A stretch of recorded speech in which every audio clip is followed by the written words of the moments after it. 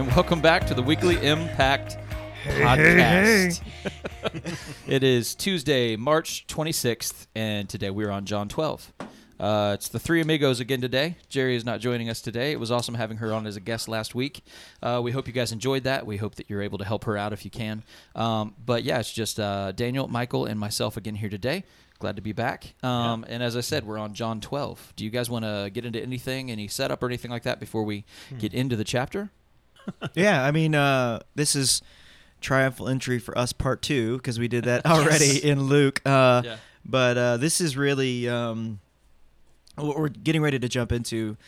John is going to give us basically from chapter 13 all the way to 17. He's going to give us basically this conversation that Jesus has with his disciples while they're having their Last Supper. And so this is kind of the end of the story leading up to the last week of Jesus' life. So John is not really doing the whole chronological thing that we see in Luke and Mark and Matthew. He's really kind of jumped ahead to this is kind of, even though this is, you see this later on in the other Gospels, this is right really in the middle of John because John spends so much time with that last conversation with his disciples.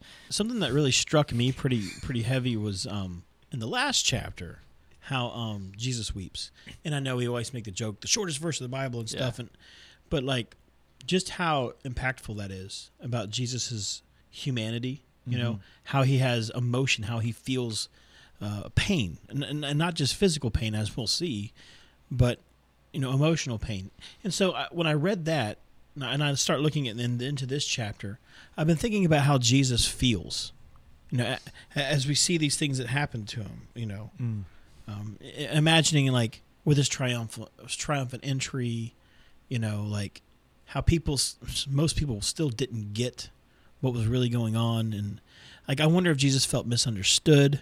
I wonder if Jesus felt frustration, So I guess that's the kind of things that I've been thinking about going into this chapter.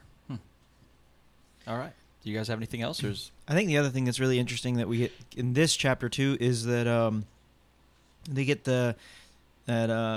what it meant for Jesus to raise Lazarus from the dead. It wasn't only just he was raising his friend. It was a very emotional time. It basically put the nail in the coffin. For him, for the religious leaders to not only want to kill him, but also kill Lazarus because they were just completely terrified of what Jesus represented, not only for their own power and jealousy, but also because they really thought that what Jesus was going to do was going to send Rome down on top of them, and that was going to just destroy the nation of Israel. And so there's a lot of tension going on here, a lot of back and forth stuff happening between Jesus and the Pharisees. Yeah. And so just to take note of that in this chapter too. Okay. All right, guys. Well, this is John 12 from the Dwell app. 6 days before the Passover, Jesus therefore came to Bethany, where Lazarus was, whom Jesus had raised from the dead. So they gave a dinner for him there. Martha served, and Lazarus was one of those reclining with him at table. Mary therefore took a pound of expensive ointment made from pure nard, and anointed the feet of Jesus, and wiped his feet with her hair. The house was filled with the fragrance of the perfume. But Judas Iscariot, one of his disciples, he who was about to betray him, said, "Why was this ointment not sold for 300 denarii and given to the poor?" He said this not because he cared about the poor, but because he was a thief, and having charge of the money bag, he used to help himself to what was put into it. Jesus said, "Leave her alone, so that she may keep it for the day of my burial. For the poor you always have with you, but you do not always have me." When the large crowd of the Jews learned that Jesus was there, they came, not only on account of him, but also to see Lazarus, whom he had raised from the dead. So the chief priests made plans to put Lazarus to death as well, because on account of him, many of the Jews were going away and believing in Jesus. The next day, the large crowd that had come to the feast heard that Jesus was coming to Jerusalem.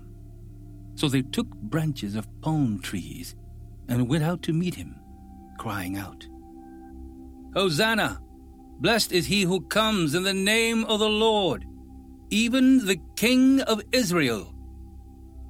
And Jesus found a young donkey and sat on it, just as it is written, "Fear not, daughter of Zion. Behold, your king is coming, sitting on a donkey's colt." His disciples did not understand these things at first, but when Jesus was glorified, then they remembered that these things had been written about him and had been done to him.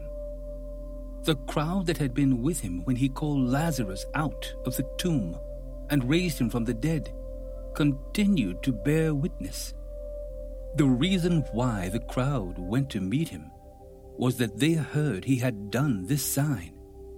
So the Pharisees said to one another, "You see that you are gaining nothing. Look, the world has gone after him."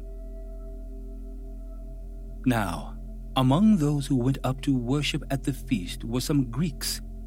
So these came to Philip, who was from Bethsaida in Galilee, and asked him, "Sir, we wish to see Jesus." Philip went and told Andrew. Andrew and Philip went and told Jesus. And Jesus answered them, "The hour has come for the Son of Man to be glorified. Truly, truly, I say to you, unless a grain of wheat falls into the earth and dies, it remains alone. But if it dies, it bears much fruit. Whoever loves his life loses it, and whoever hates his life in this world will keep it for eternal life. If anyone serves me, he must follow me, and where I am, there will my servant be also. If anyone serves me, the Father will honor him. Now is my soul troubled. And what shall I say? Father, save me from this hour. But for this purpose I have come to this hour. Father, glorify your name." Then a voice came from heaven. "I have glorified it, and I will glorify it again." The crowd that stood there and heard it said that it had thundered. Others said, "An angel has spoken to him." Jesus answered, "This voice has come for your sake, not mine. Now is the judgment of this world. Now will the ruler of this world be cast out. And I, when I am lifted up from the earth, will draw all people to myself." He said this to show by what kind of death he was going to die. So the crowd answered him, "We have heard from the law that the Christ remains forever.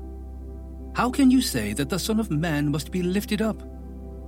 Who is this Son of Man?" So Jesus said to them, "The light is among you for a little while longer. Walk while you have the light, lest darkness overtake you. The one who walks in the darkness does not know where he is going.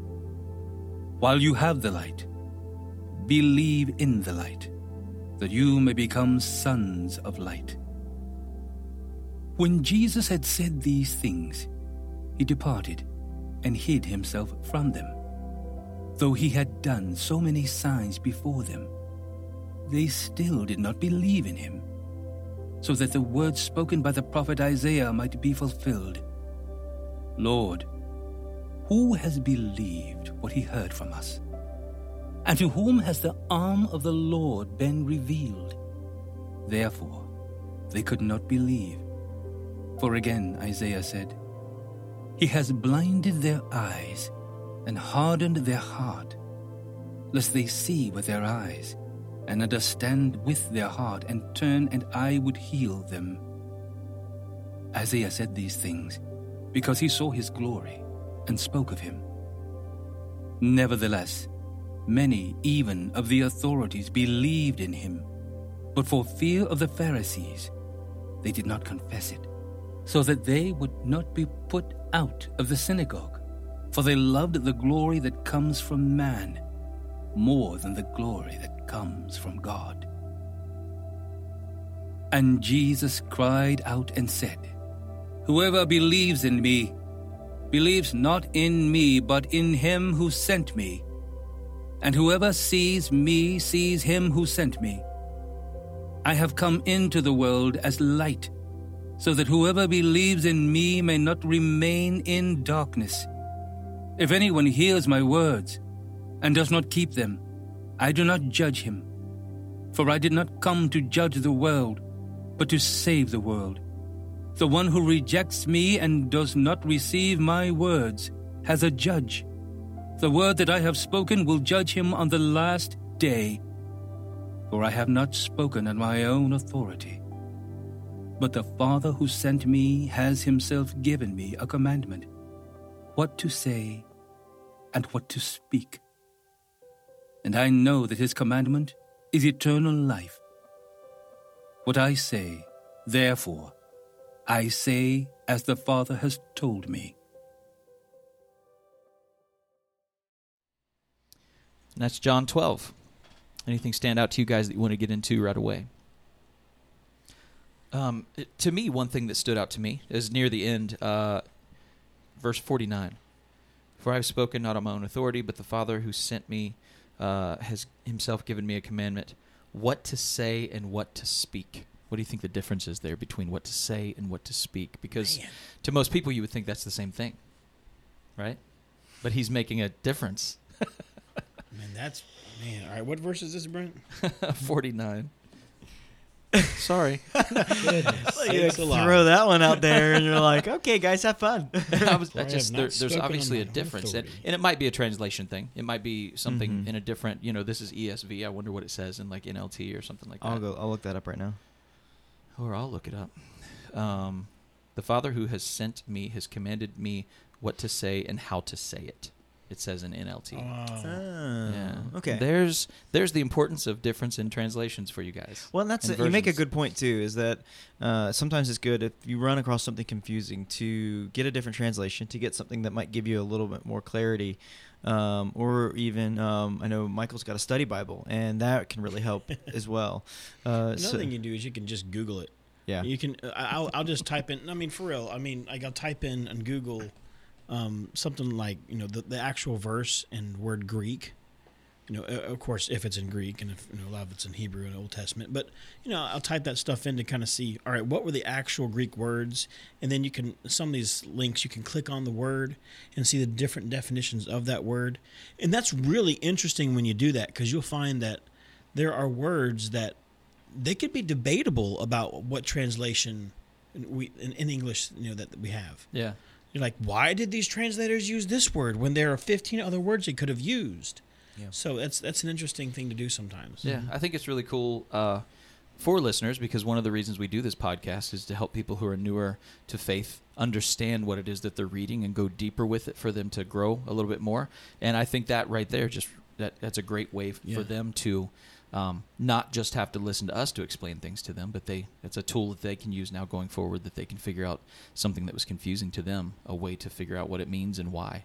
And now I'm curious why the ESV authors chose to say that, what to say and what to speak, because that does seem really confusing. Yeah. The ESV is one of the more like literal translations, whereas like NLT kind of falls in the middle. It'll take a little bit of a literal, but it'll also kind of say, okay, this is really what the author was trying to say, whereas like ESV will go more towards the literal word for word kind of translation. And so that's where there can be some difference between and then like the Message is something that's very paraphrased, and so you have like different spectrums between literal and paraphrase as far as the the Bible goes, and a lot of times you can find that as far as like you can search to see where it falls kind of in the spectrum, but also find a translation also that the Holy Spirit speaks to you. I myself prefer the NLT. That was the first time for me when I read the Bible in its entirety. I read it in the NLT, and I just fell in love with the translation. Yeah. And so that's kind of what I prefer. But I know here at Elevation, we usually use the ESV. We use a little bit of the NLT. It's kind of a mixture of both, but we definitely use both. Yeah. Me and Daniel were talking about this earlier, about how with these translations and how things work, about like the message, how there are word plays in different parts of the Bible that we don't have those play on words in English. Mm-hmm. So that's something that's interesting with the message, is that paraphrase, translation, whatever you want to call it, what they tend to do there is add some wordplay in English when there isn't actual wordplay in Greek or Hebrew, but yet, doing that, you kind of get the feel for it, Mm-hmm. So, yeah, there's some interesting things that happen in these different translations. Mm-hmm. So get one you like.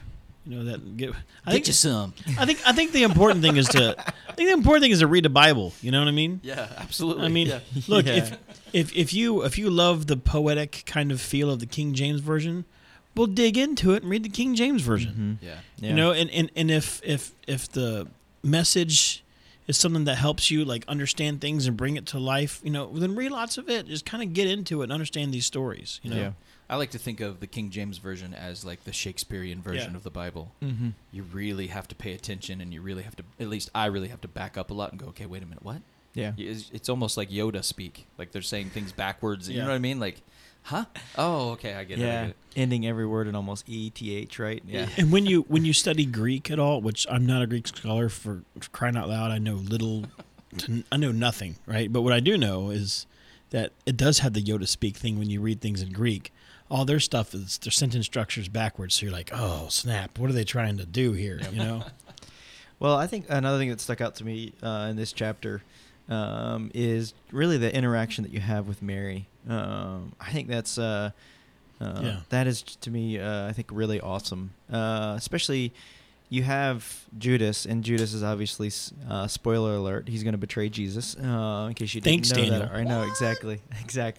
But just the way that this is an interesting story. So it's a year's worth of wages that she is just kind of anointing Jesus with.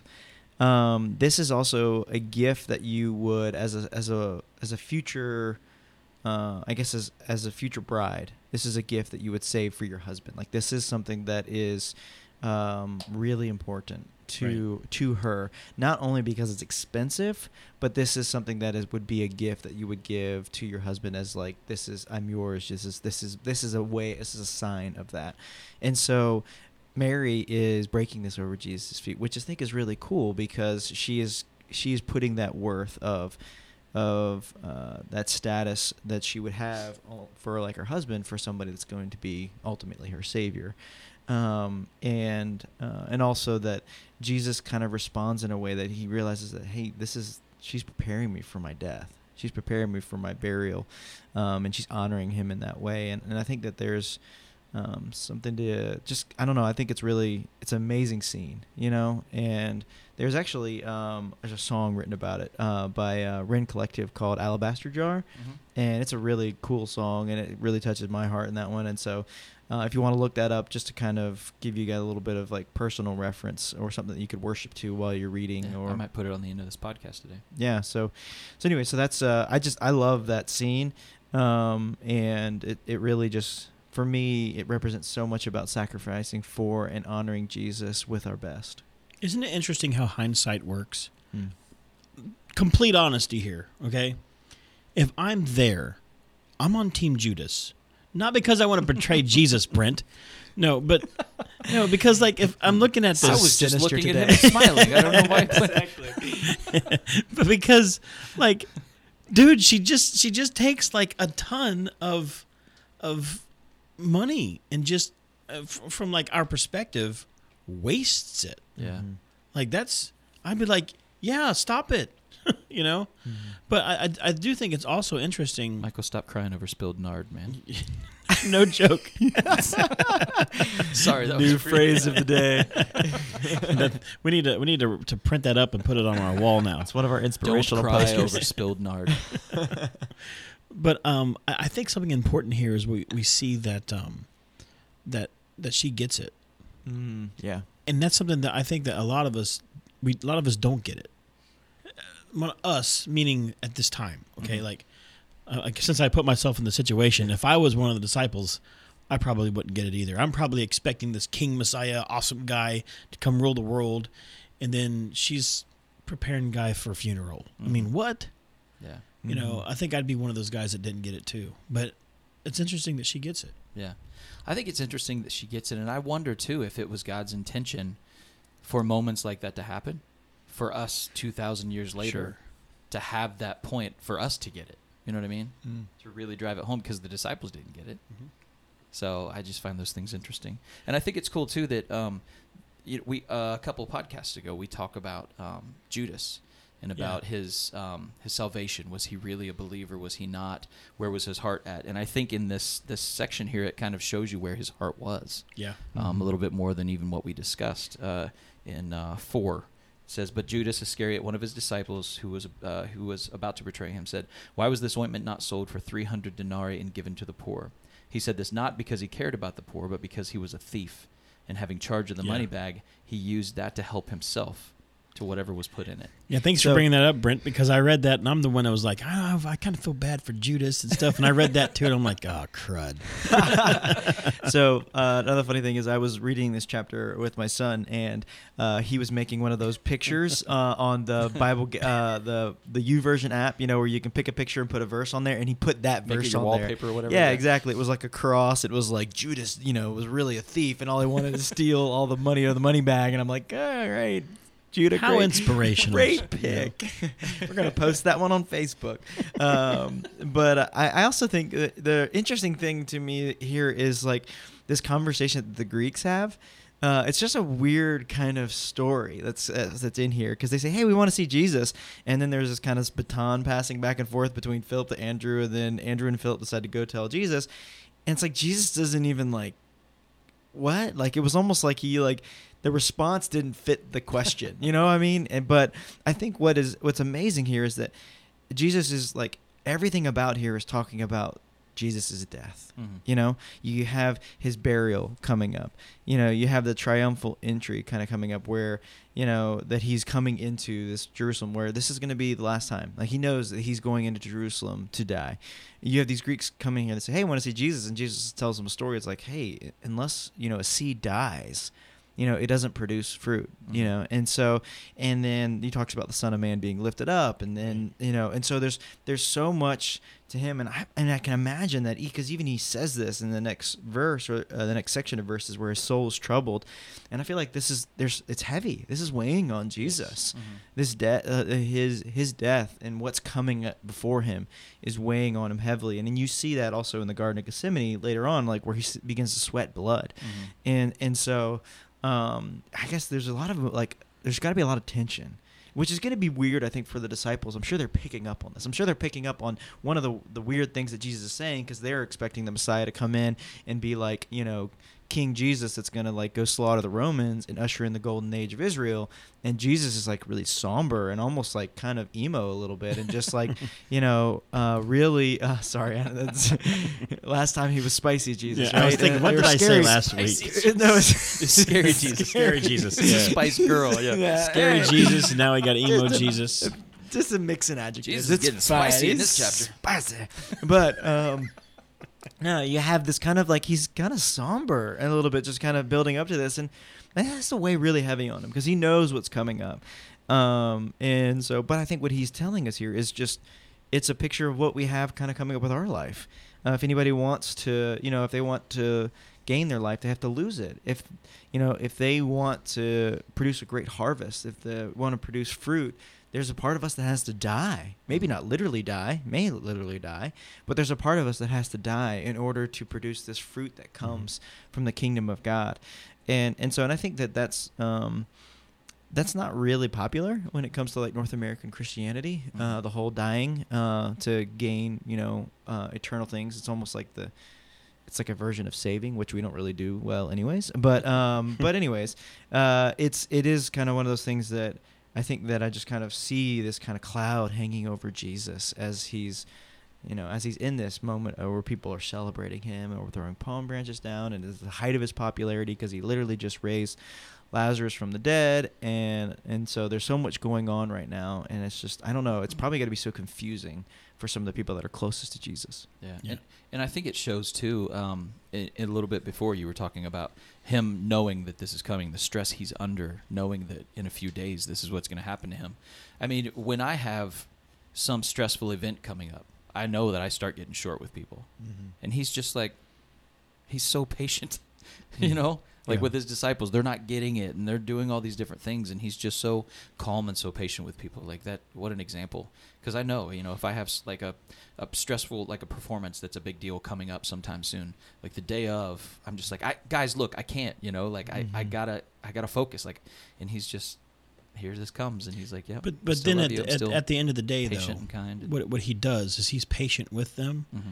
but even Jesus finally has his limit. Mm-hmm. And so I want to point out the humanity of Jesus, that it's like, that it's okay for us to have reactions. Like I said, last chapter, we see that he wept. And we see how important this is when Mary pours the perfume at his feet. Like, we remember I said at the beginning of this podcast, like, picture Jesus and his emotion, mm-hmm.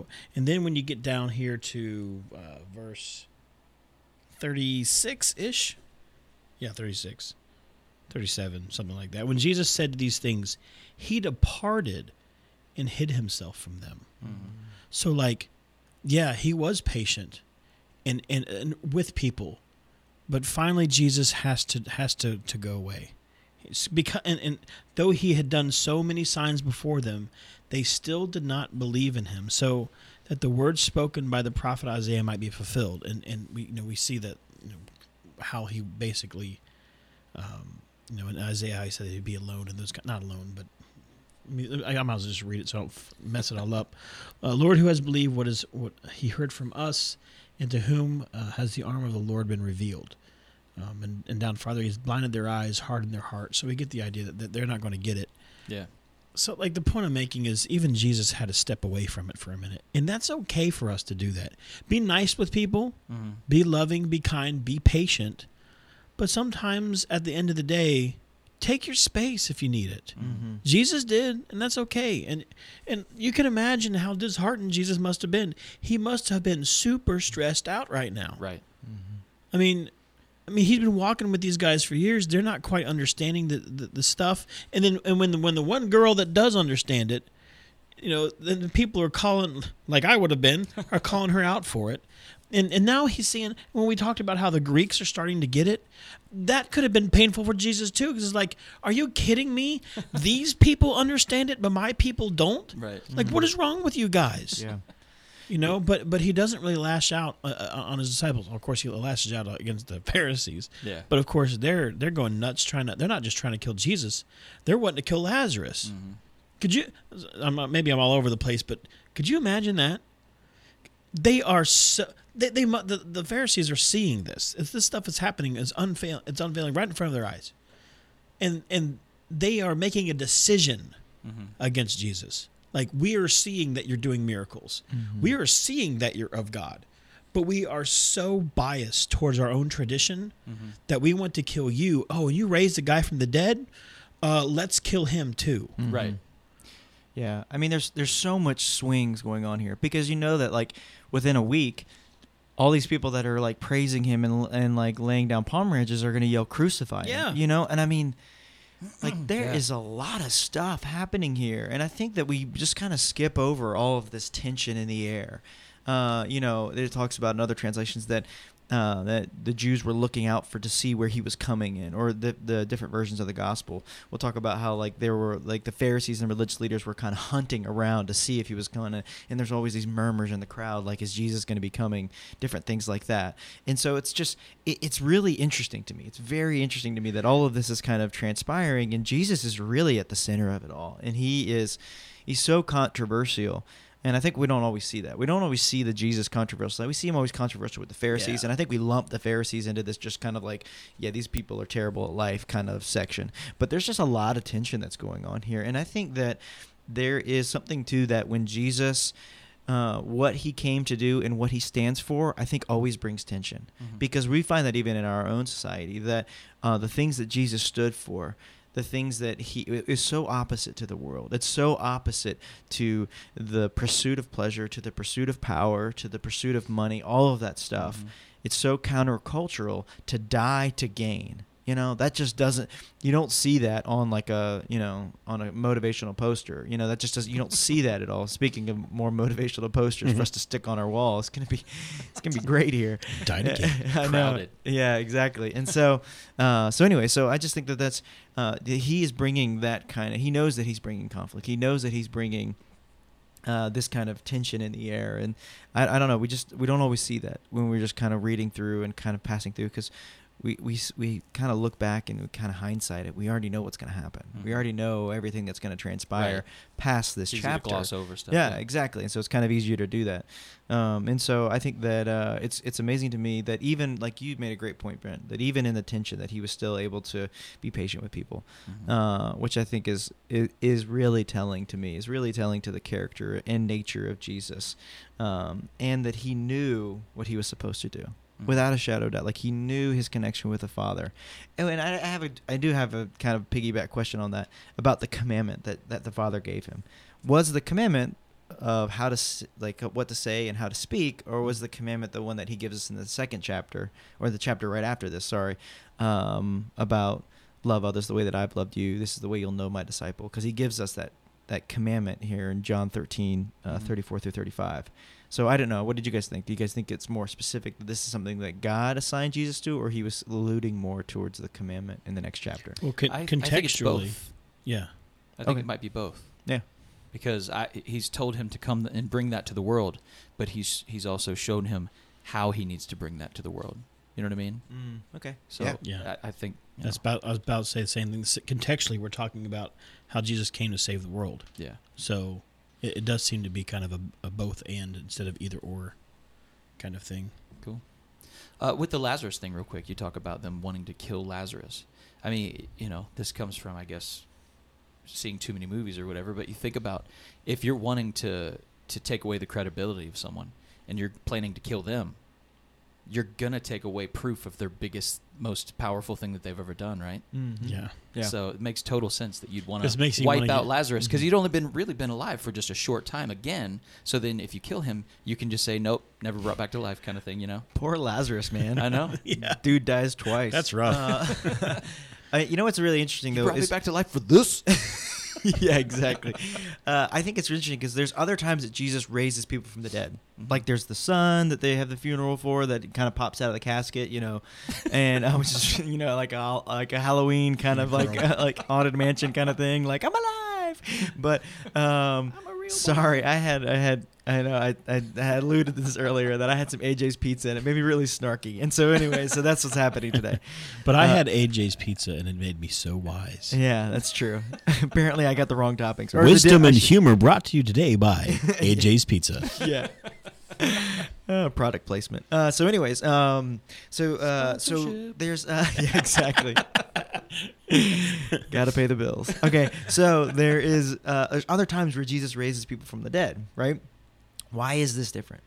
Why is Lazarus such a big deal? And I think what's really interesting is because, in knowing a little bit about Jewish tradition, is that the Jewish people believed that for the first 3 days that if somebody was dead, their spirit hovered over the body, and so that was a chance for them to come back up to life. And so that was kind of thing. And so a lot of the times Jesus is raising people from the dead that are just newly dead. And Jesus intentionally, if you read the last chapter, he waits. He waits until it's day 4 to go back and raise Lazarus. And this is like bombshell that went off. Like he really literally just raised someone that was not like it's kind of like Princess Bride, where it's like he's mostly dead. No, that he was like all dead. This was, and so that's one of those things that I think it's bringing so much more controversy to the table. Is that, man, this guy, he performed the ultimate miracle in the eyes of the Jewish people. Was he brought somebody that was dead. It's not shopping, it's shopping. And he brought somebody that was dead. Back to life. Yeah, because you can explain it away if it's within the first 3 days, if that's what they can say, well, okay, the spirit came back, and that's kind of he just happened to be in the room, and they he was like, hey, spirit, come back to the body. Sorry, but that's something that like it wouldn't normally stick out to you when you see that, but I think that's why there's so much tension going on, is because that Jesus was doing this ultimate kind of miracle, this kind of knockout punch to the Pharisees, and they're just kind of at wit's end of what to do with this whole Jesus thing. Yeah. So why, pardon me if I'm dense on this, but I've heard it said before that there's in Scripture it talks about the disciple that Jesus loved the most. Some people fight about the fact that was Lazarus. Why? I mean, except for just when they're together like this, I've never really heard anything about their relationship before, so I've always wondered why. And this is why. I mean, we see that just how much Jesus loved Lazarus. Mm-hmm. I mean, like, we see Jesus crying for him. Now, I understand that there are more things going on, but I'm saying people that would hold this opinion, that would be part of their proof. Like, Jesus, he wept over Lazarus, and I mean, and obviously they were friends, and they're the family members and all this stuff, that he and Lazarus were probably very close. So, and like, most people think that the disciple who Jesus loved was John. Mm-hmm. I could also understand the thought of when you read some of John's work, you think that he's more humble than to call himself the disciple who Jesus loved. Because, I mean, let's be honest. If you continually refer to yourself as the disciple who Jesus loved, that's kind of egotistical of you. Yeah. And then people are like, no, Michael, that's not what it is. Is that he just felt so loved and it's so personal. And I get it, but that's why some people, believe that. I have some friends that believe that, and I'm not on that team, but I can understand where they're coming from. Yeah. I don't know. I guess maybe I get to be a bit traditionalist. I'm like, no, John was the disciple who Jesus loved, and that's the end of the story, But I don't know. Well, we have about 5 minutes. Is there any other topic in the chapter today that you'd like to get to before we finish up?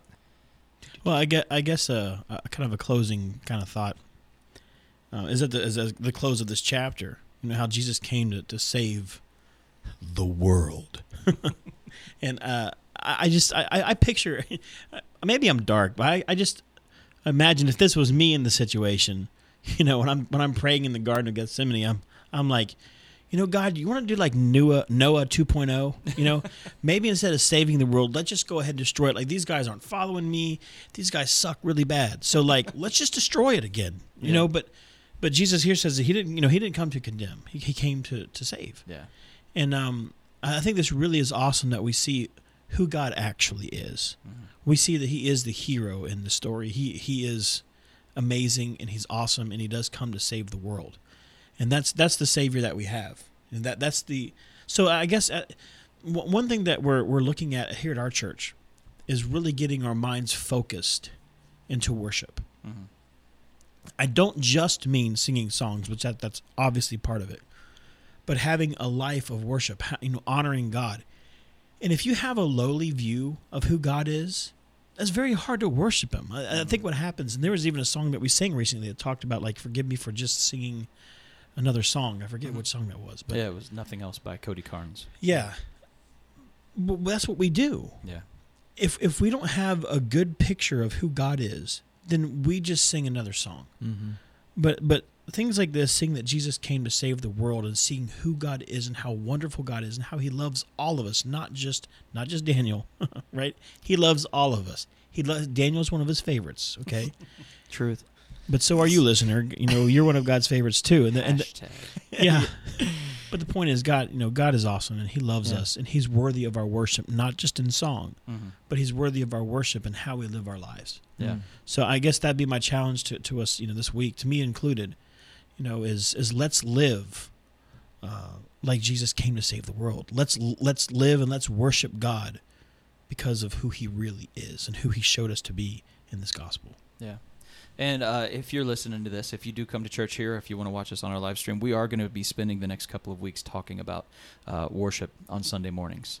So if you want to learn a little bit more about that, we'll be addressing that. So I know that that's something. I am the worship leader here at the church, and I've learned so much about worship, since I came in and was called to this position. So, and I live it every day. And there's still some things I'm trying to understand. So I know that there are a lot of people out there that they hear you say worship, they think about the music genre or whatever. It's so much more than that. Absolutely. So if you want to find out what it is, and be praying about that. That's something that's been on a lot of our minds here with staff and elders and folks, decision makers and stuff. That word, I think the Holy Spirit is really placing that word on our hearts right now. Mm-hmm. Yep. And so be praying. I know it sounds weird to say pray on that word, but pray on that word. Mm-hmm. Think about what worship means to you. Think about what worship means to God and how your relationship with God can be improved through worship, how our work in the community can be improved through worship. And what is worship? Mm-hmm. Let's really get into worship and figure that thing out. Yeah. All right, guys, we'll go ahead and wrap up. I'll pray us out. Heavenly Father, as always, I just thank you for this time together with my brothers, that we can dig into your word, that we can openly discuss your word and get into the intricacies of what it is that you're saying to us. And, of course, always focus on the overall message as well, just of who Jesus was, why he came here for us, his love for us, the love that you have for us, and the forgiveness that we are given through what he did for us, God, so that we can be reconciled and be with you forever. I just thank you. I thank you for God, for Jesus. I thank you for the fact that he did come here and that he was such an amazing example for us. I thank you for the fact that that he went through what he did for us. Such a difficult thing as we spoke on today, the stress just associated with it going into it, just the pain and the strife that he had to be going through, the emotional wrestling that he had to be doing inside of himself, and the fact that he stayed true to what your plan was because you love us so much. God, we are forever thankful for that. So we just ask that you watch over all of us, those of us in this room and those of us listening to this podcast and beyond, God. Just watch over us for another week, and just continue to do that, God. Let us continue to grow in you and to come to know who you are even more every day. We put our trust in you and your faithfulness, God. We thank you. And in your name, we say amen. Amen. Guys, thank you so much for joining us on this podcast. I had a really good conversation recently with a couple of people that listen to our podcast, and it's so cool to get to do that. And we're in this room all the time, and we're just kind of talking to each other, and then we put it out there for the world, and we don't really think much about it. But the fact that you guys are listening to this, that you're talking to each other about the podcast and about the Word of God, more importantly, and that you're growing in that and having conversations together, that's awesome, man. That makes all three of us in here feel so good that we're putting in the effort each week and that it's paying off and reaching you guys out there for the kingdom. So just thank you guys for listening. I'll just finish up with that. And we'll talk to you guys next week. All right. Have a good one.